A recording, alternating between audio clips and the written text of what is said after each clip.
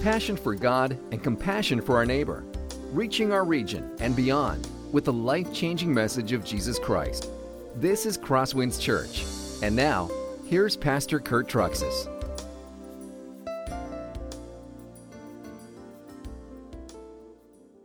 If you're new, my name is Kurt. I'm one of the pastors. It's good to have you guys. Before we jump into our text this morning, a couple quick announcements. So as you know, we are still on our capital campaign. We are hoping to end that around the end of January. We've received $456,000 to date of our $650,000 goal for our Spencer campus renovations and for some things here. So we're trusting the Lord will continue to provide as he always does through his people. Secondly, I also mentioned that we could not get the blueprints back approved from Spencer. And remember, we took a Sunday to stop and to pray for that, and we did. And that very week, Spencer approved the blueprints. And I told you, as soon as we were able to get those blueprints approved, we would get moving on those things. And so they approved them the end of last week. We didn't have a chance to quite react by the weekend, but we do have a chance to be planned.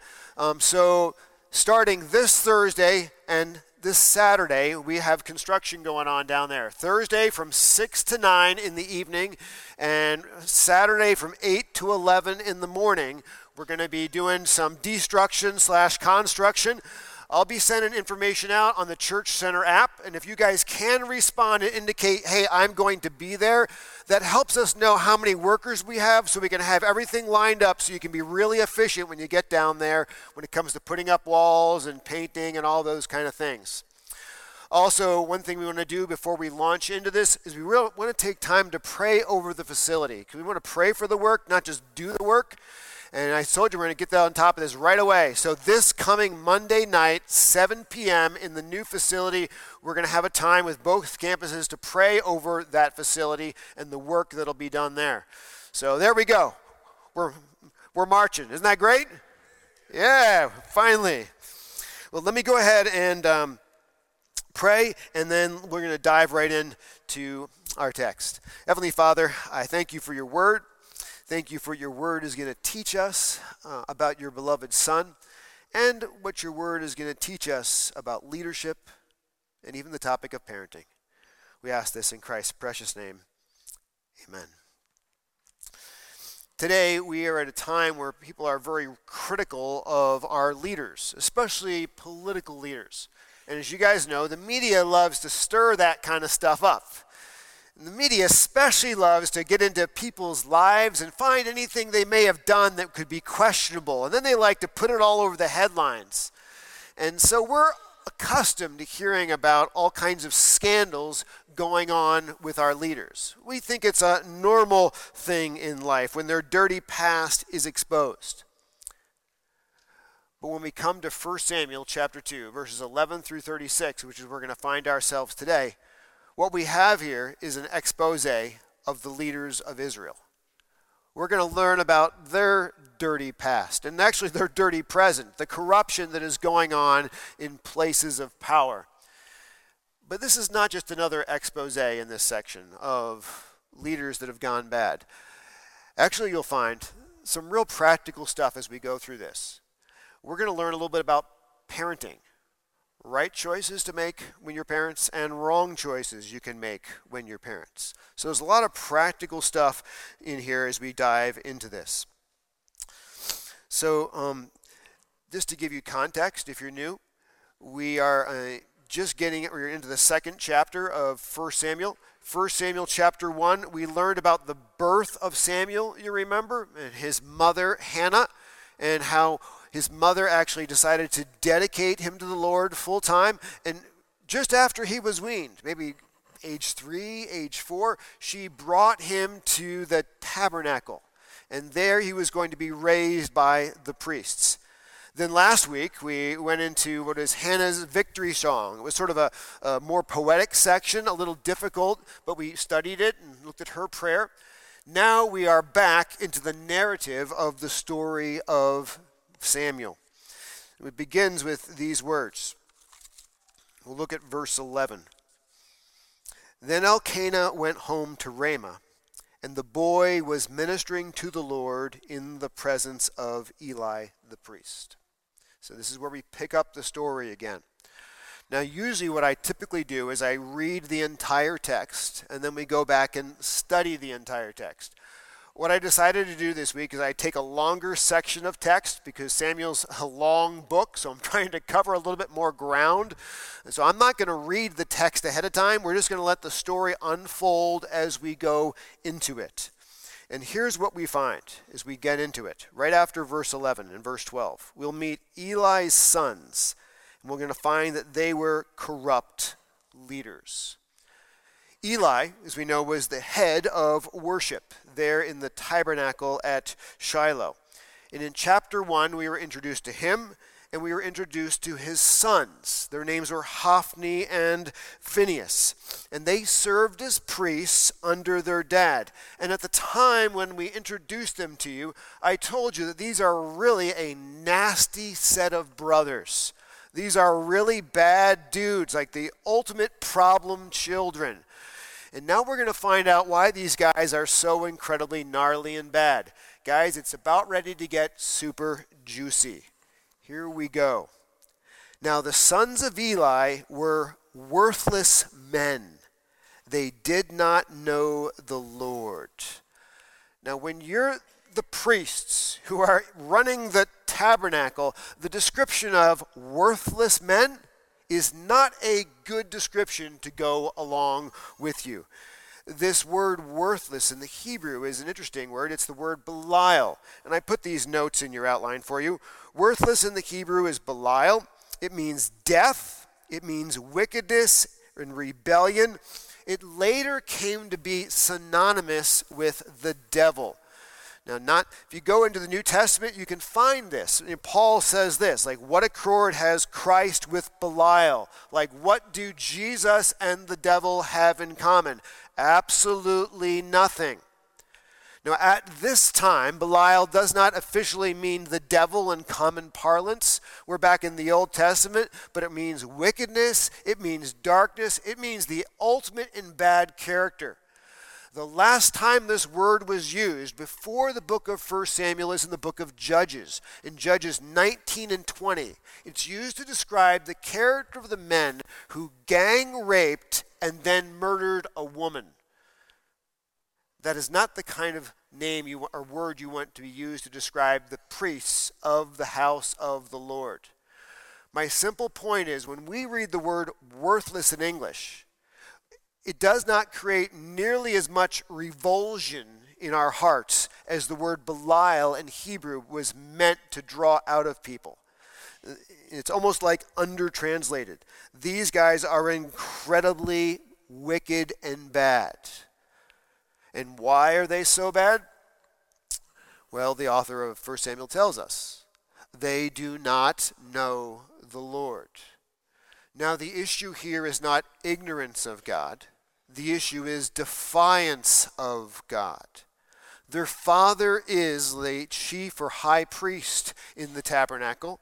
Obviously, he taught them all about God, but rather than absorbing that knowledge, they rebelled against that knowledge and rebelled against God. But even though they rebelled, here's the problem. Because the priesthood passes down through the family line, at this point, they are left running the tabernacle under their father's supervision. These worthless men. Now, last week, we went through Hannah's prayer. You remember I said it has a lot of short statements in it? Many of these statements are like themes that'll just continually be unpacked throughout the rest of the book. One of the things she said was this. In verse 3, she said, "For the Lord is a God of knowledge, and by him actions are weighed."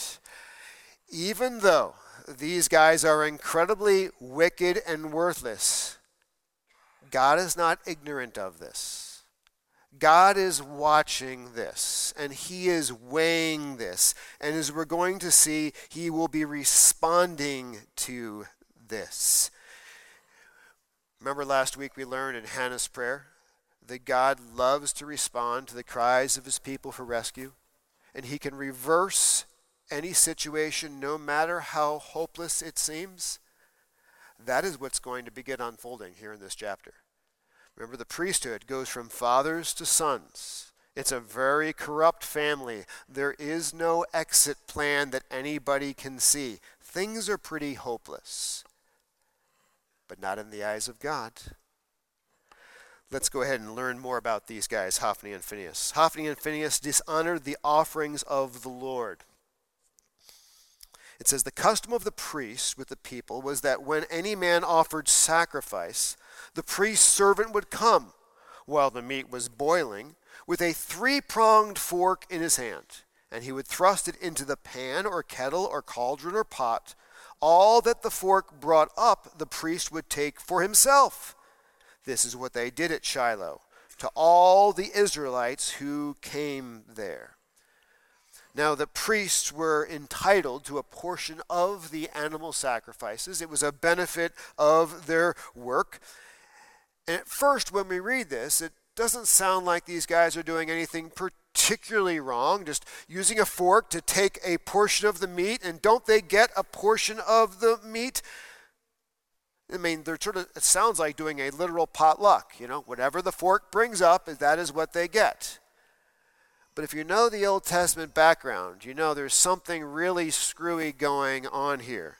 Because while the priests were entitled to a portion of the meat, it was a specific portion of the meat, not any portion they wanted. Look what it says back in Leviticus. The priest shall burn the fat on the altar, but the breast shall be for Aaron and his sons, and the right thigh you shall give to the priest as a contribution from the sacrifice of your peace offerings. So if the priest was helping you offer a chicken, he got the right leg and he got a chicken breast. That's what was his portion from the contributions. Now, of course, they're not offering chickens. They're offering things like lambs and bulls. The point is, you're getting a whole bull leg or a bull breast. They are getting more than enough meat for what God has specified should be theirs. But they're not content with that to get what God has provided. They're waiting until people have then started to boil and cook the meat for the fellowship offering that they're supposed to eat with their family before the Lord. And the priest has this servant come up with a long fork, says, oh, I want that piece, takes the meal essentially right out of the pot or the kettle or the pan and brings it back to the priest. These guys are stealing meat from the people, taking the best meat, the choice meat, bringing it back for themselves. They're not there to serve the people. They are there to use the people and to take from the people. The attitude is wrong. Not only that, but these guys are lazy. They don't even do this dirty work themselves. The priests send their servants to do it for them. So we begin to see these guys, that this is a pretty poor set of priests. Now, it gets worse. Moreover, before the fat was burned, the priest's servants would come and say to the man who was sacrificing, "Give me meat for the priest to roast, for he would not accept boiled meat from you, but only raw." And if the man said to him, "Well, let them burn the fat first, and then take as much as you wish," he would say, "No, you must give it now. If not, I will take it by force." So they're not just taking food right out of people's kitchens. Now they've really emboldened themselves. They're taking the meat before it is even cooked directly from the people. These guys have been choosing what is the best cooked meat. Now they're going to cook the meat for themselves so they can roast it on their own.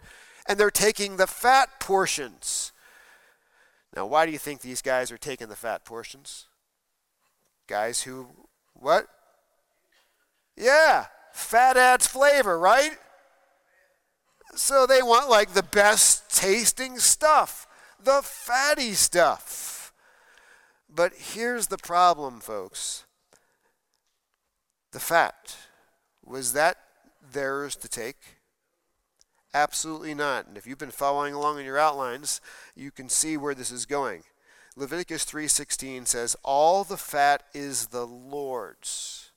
The fat was to be burned on the altar. So they weren't just stealing from the people the food that was being cooked for their family, but now they're stealing the sacrifices directly from God.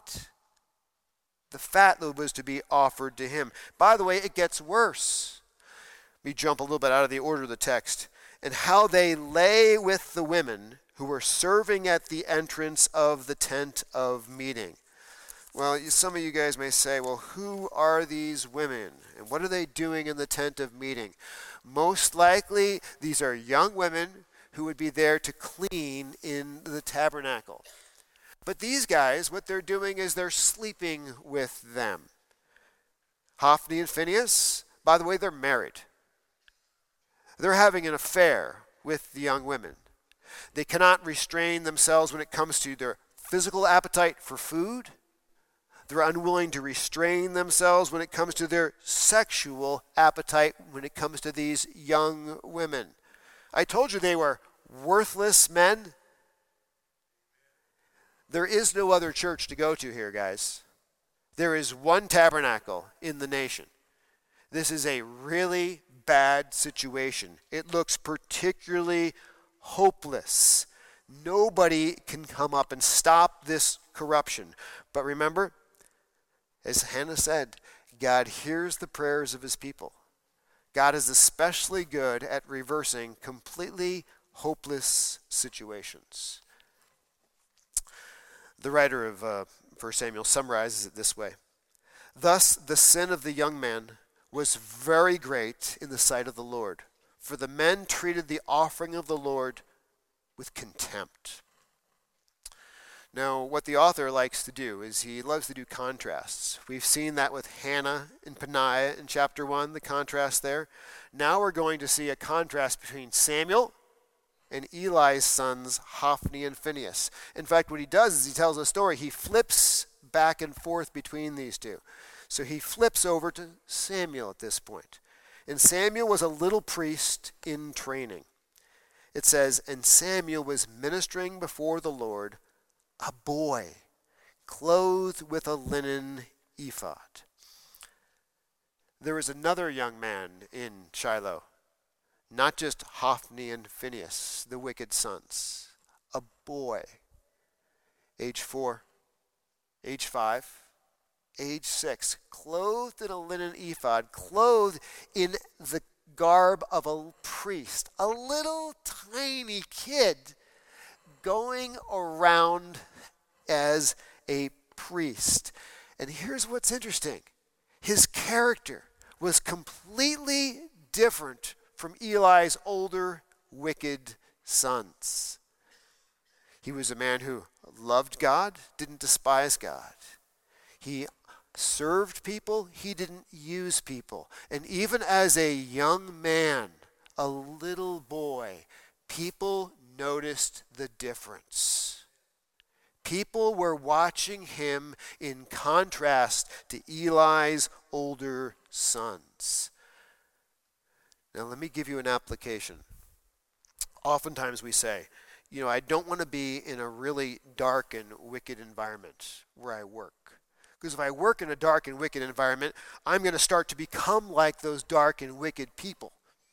And that might be true if your character is easily molded, but it doesn't always have to be that way. Samuel, young Samuel, the boy Samuel, worked in a very dark and wicked environment. Look at the older men who are around him, Hophni and Phinehas. But God placed him there for a reason. For a young man would shine like a light in a very dark place. And people would notice, because the light shines brighter when it's in a very dark room, doesn't it? That's exactly what was going on here. I don't know where you work. It may be a dark place, but maybe God has you there so your light will shine brighter in pitch darkness, because that's what he does. The story continues. And his mother used to make for him a little robe and take it to him each year when she went up with her husband to offer the yearly sacrifice. Remember in chapter 1, Hannah just couldn't stand going up to offer the yearly sacrifice because that's when Peninnah loved to make fun of her and just demean her. Now she can't wait to go up for the yearly sacrifice. It's her time to see her boy. Her time to deliver another linen ephod, another little clothes of a priest, a little bit bigger each year. Then Eli would bless Elkanah and his wife and say, "May the Lord give you children by this woman for the petition she asked of the Lord." So then they would return to their home. Indeed, the Lord visited Hannah, and she conceived and bore 3 sons and 2 daughters. And the boy Samuel grew in the presence of the Lord. Now I know I'm reading a little bit between the lines here, but look at these opening lines of verse 20. Doesn't it seem like Eli is totally thrilled with Samuel? Don't you think he really is enjoying and loving Samuel, especially in contrast to his complete basket case sons? So I see Hannah and Elkanah. Eli is just constantly telling them how much he loves their boy and how thankful he is for their boy. And may God bless this woman for what she has done. And by the way, God does. The woman who was barren after this has 5 more children. This shows us another little timeless principle that I think we can apply to our lives. God loves to honor those who seek to honor him. God gives back to those who give to him. He does. You cannot outgive God. And that's exactly what happened to Hannah. By the way, Jesus reaffirms that. Luke chapter 6, he says, "Give and it will be given to you. Good measure, pressed down, shaken together, running over, will be put into your lap. For with the measure you use, it will be measured back to you." That's not just an Old Testament principle. That is today, folks. Greatly applicable. Well, at this point, we've been introduced to Hophni and Phinehas, Eli's sons. We've been introduced to Samuel, the little tiny guy wearing the priest robe running around with an amazing character. Now we are going to look at Eli himself. And here we find Eli was a dysfunctional father. It says this in verse 22. Now Eli was very old, and he kept hearing all that his sons were doing to all Israel, and how they lay with the women who were serving at the entrance of the tent of meeting. I think the key thing here for us to zoom in on is the fact that Eli was very old. Because of his old age, he had become out of touch with what was happening at Shiloh. He didn't know directly what his children, Hophni and Phinehas, were doing, but he began hearing it from other people, the things they were doing, how they were being gluttons, how they were being greedy, how they were sleeping with the young women. Many people told him about these things, but here is the key as we start to look at some parenting issues. What does he do about these things? How does he handle the discipline of his children? And he said to them, "Why do you do such things? For I hear of your evil dealings from all these people. No, my sons, it's not a good report that I hear the people of the Lord spreading abroad. Now, if someone sins against a man, God will mediate for him. But if someone sins against the Lord, who can intercede for him?" At first, we find that Eli makes the right choice. He takes the right first step. He talks to his sons about these things, about the sinful choices they were making. But this is the problem.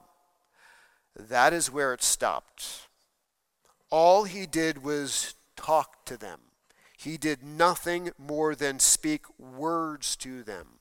He took no actions to stop them. He would just talk to his children, but he never stepped to the plate to punish his children. And this is a guess on my part, but I think that was probably the parenting style he used throughout all of their life.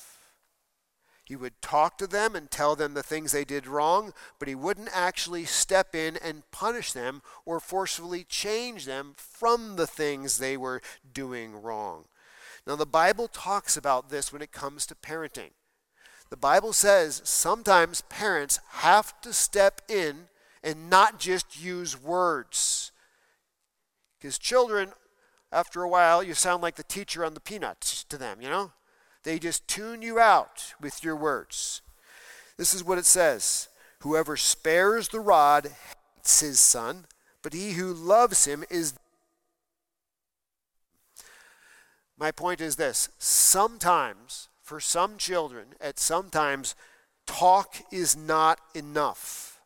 There needs to be some form of consequence that they meet for their sin to get their attention. And consequences is not hating your child, the Bible says. That is a good way to love your child. We go to 1 Kings, I think it's chapter 1, verse 6. We're going to find that David did not discipline his sons. And as a result, he had a disastrous set of things that happened with his sons. There was treachery, murder, rape, treason. All of this stuff happened in David's own children. And he failed to discipline his sons. Maybe that's part of the reason. At this point, Eli should have at least removed his sons from office and installed some qualified priests in their place. But he didn't do this. All he did was just keep talking to them, and they would tune their dad out. Took no actions to stop them. Now, Eli should know this is a very dangerous situation, what these sons of his are doing. Go back to Eli's ancestor. Go back to Aaron. Remember, he had 4 sons. 2 of them, the first 2, Nadab and Abihu, did not take seriously and with respect the offerings of the Lord. They offered what is unauthorized fire. And you remember that's like a scene from the movie Backdraft, where God shoots fire out from the temple and burns them all to a crisp. Nadab and Abihu get totally torched by God.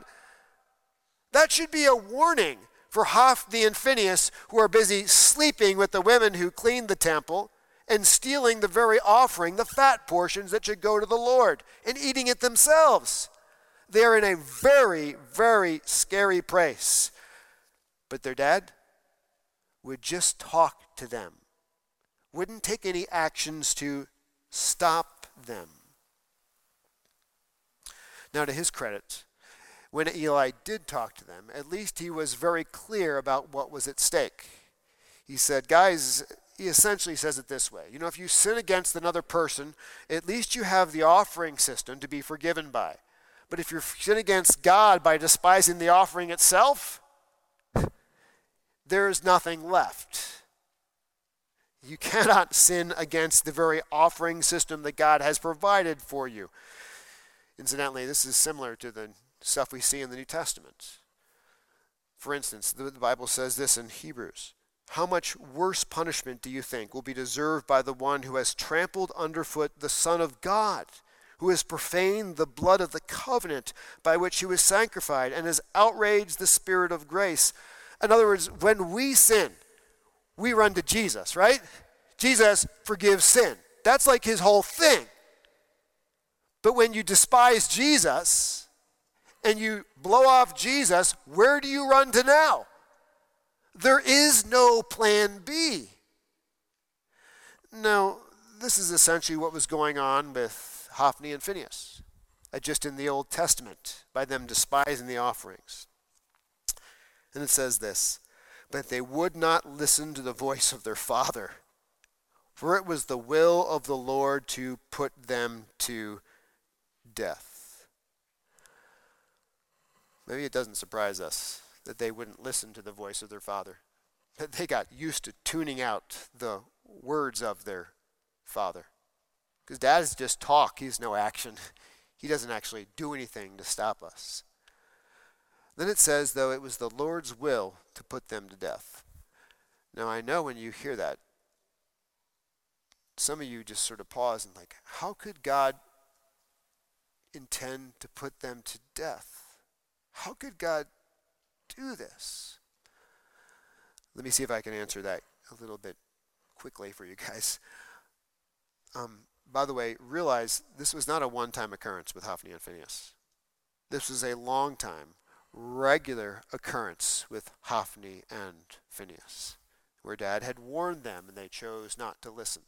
The Bible tells us in the book of Romans, and it also talks about this at the end of the book of Genesis, that God, when we do things wrong, will convict us of sin. God will call us to repentance, but how we respond in that moment matters.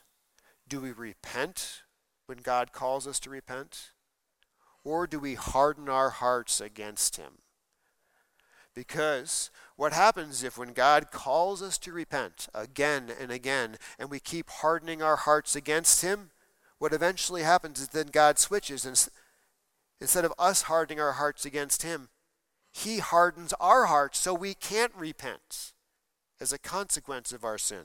We see this, by the way, with Pharaoh, when it looks like with the Exodus. At one point, we see, this goes back and forth in the Exodus account. But when Pharaoh saw that there was a respite, he hardened his heart and would not listen to them, as the Lord had said. But then later it switches. But the Lord hardened the heart of Pharaoh, and he did not listen to them, as the Lord had spoken to Moses. The point is, folks, there are times when we sin, and God calls us to repent, and we have that gift of the Holy Spirit, which is conviction of our sin. How do we respond in those moments? We have to run to Jesus, confess our sin, and repent of our sin. Do not harden your heart against that.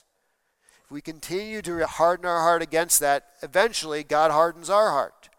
Which is why the writer of Hebrews says this, as it is said, today, if you hear his voice, do not harden your hearts as in the rebellion, like the Exodus generation did. Well, as we've seen, this goes back and forth between Eli and his wicked sons, then back to Samuel. And here we go back to Samuel. Samuel kept growing in stature and favor with God and man. Verse 26. Now the boy Samuel continued to grow in both stature and in favor with the Lord and man. This is the fourth time we've switched back to Samuel. Eli's sons have a continually growing bad reputation, but Samuel, young Samuel, now has a continually growing good reputation with God and among the people. Now, does this sound familiar at all to a New Testament passage? When the writer of Luke talks about Jesus growing up, he takes this exact section of 1 Samuel and uses it to describe the maturity of Jesus. And Jesus increased in wisdom and in stature and in favor with God and with man. So Samuel is growing up well. Now, we're going to find out what happens. God pronounced judgment on Eli and his family for their sin. And there came a man of God to Eli and said to him, "Thus says the Lord." Now, it doesn't give us a name of this person, it just says a man of God. If you're used to the Old Testament, when you know that, that is sort of the code word for here comes a prophet. And a prophet is going to tell you what God says. And literally we know that because the prophet says, "Thus saith the Lord." These are God's words to you. But did I indeed reveal myself to the house of your father when they were in Egypt? subject to the house of Pharaoh? Did I choose him out of all the tribes of Israel to be my priest, to go up to my altar, to burn incense, to wear an ephod before me? I gave to the house of your father all my offerings by fire from the people of Israel. What he says here is, God graciously chose your ancestors in the past. He chose Aaron. Got a simple job description, really not that hard to mess it up. Offer the offerings for the people. Burn the incense for the people. Wear the robe. That's it. Not only that, but he says this, God graciously honored Eli and his family in the present. And I give you more than enough food from the offerings of the people. But here's what happened. Eli and his sons chose to dishonor their history and their privileged position. He says, why then do you scorn my sacrifices and my offerings that I commanded for my dwelling? And you're honoring your sons above me by fattening yourselves on the choicest parts of every offering of my people Israel. I told you they're taking the best parts of the meat. There you go. That's where you find it. They're dishonoring the offerings and taking this from the people. Incidentally, I want you to notice here that it is not just Hophni and Phinehas that are eating portions of the offerings they shouldn't. It's Eli. Remember I told you he's a passive leader?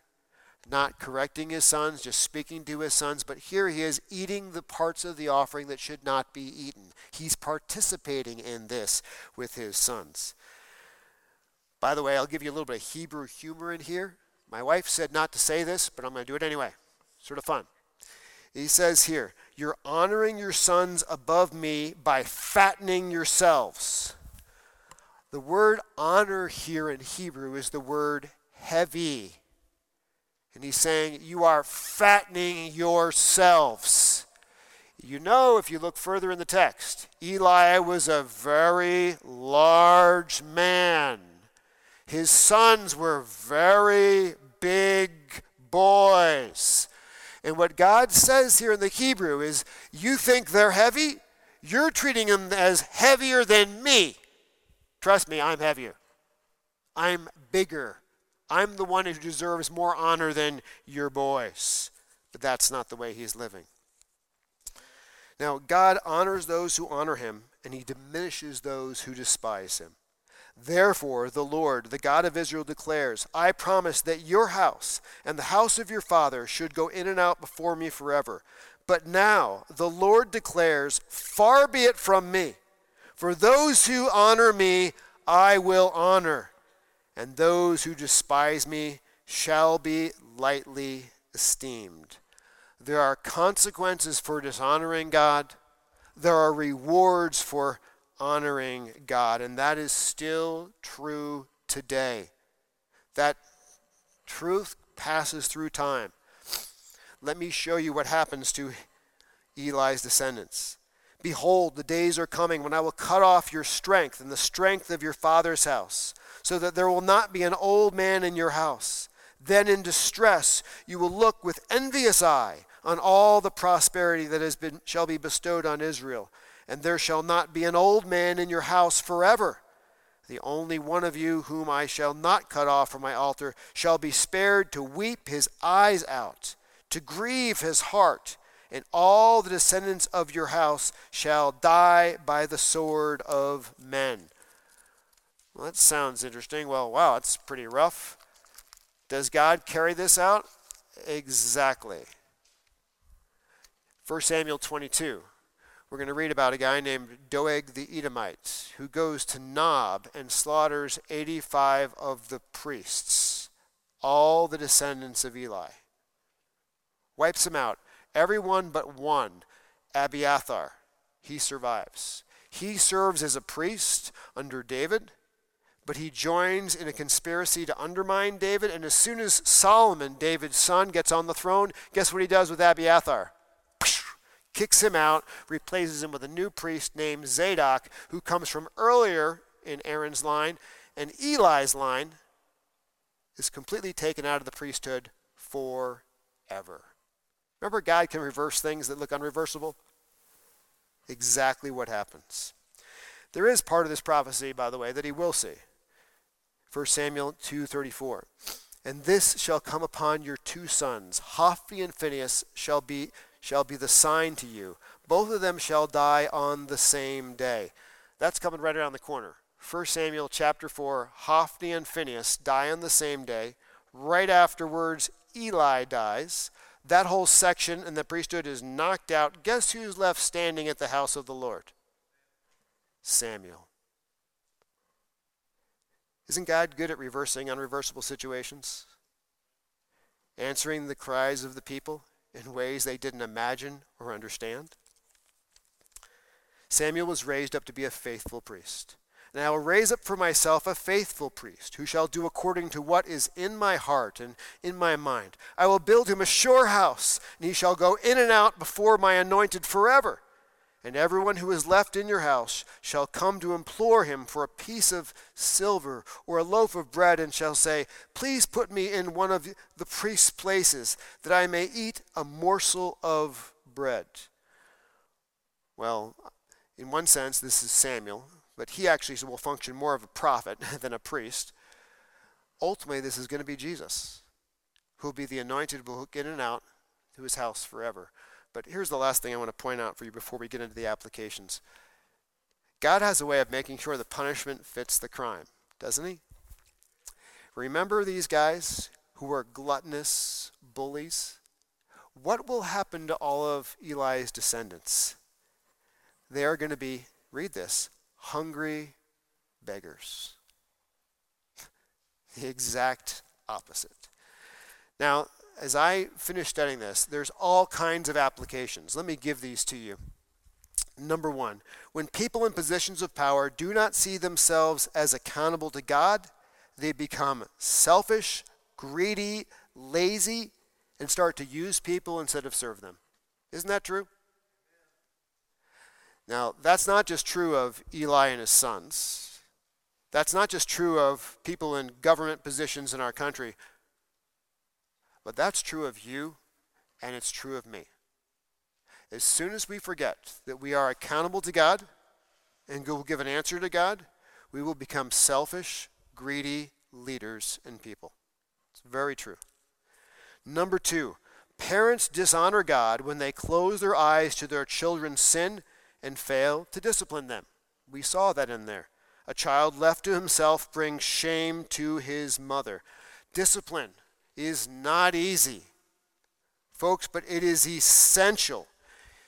Disciplining your children is essential for your children's future. Number three, sometimes parents need more than words for correction. Sometimes children need to face the painful consequences of sin. As it says in Proverbs 22:15, folly is bound up in the heart of a child, but the rod of discipline drives it far from him. Sometimes when it comes to children, in some situations, words are not enough. They need to face the painful consequences of their sins. That is an act of loving them when you correct them, not of hurting or hating them.